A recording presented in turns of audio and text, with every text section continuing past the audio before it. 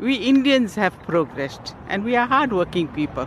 We don't just sit back and expect things to be done.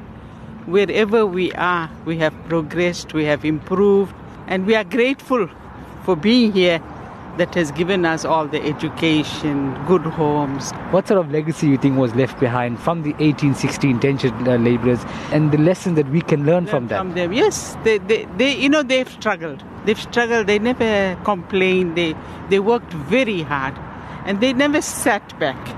They thought of education being so important. They thought of work being important. Family unity, to be together with family. The Indians progressed and everything changed around for them. Going back to the Indians have progressed in life, in South Africa. They should learn to be peaceful, like Mahatma Gandhi was a peaceful man. I remember my great-grandfather when he was quite old and I was quite young. It was so tough when they landed in Port Natal those days. Things were very tough. Promised a lot of things from India, and when they came here, it was totally different.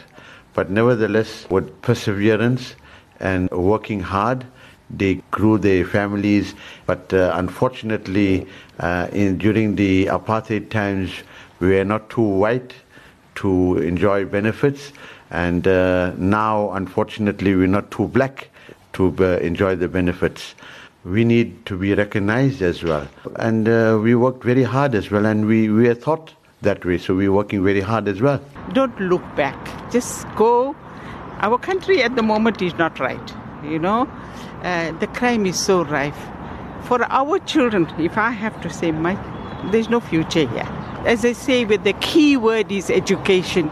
If you're not education, where do you go? In the cane fields, day and night, under the hot sun, they were promised so many things, but they didn't get anything. I'm proud to be part of an amazing generation that has come almost 3 or 4 generations later. The Indians especially have come a long way with regard to economic, cultural progress and the attempt to keep our identity is ongoing.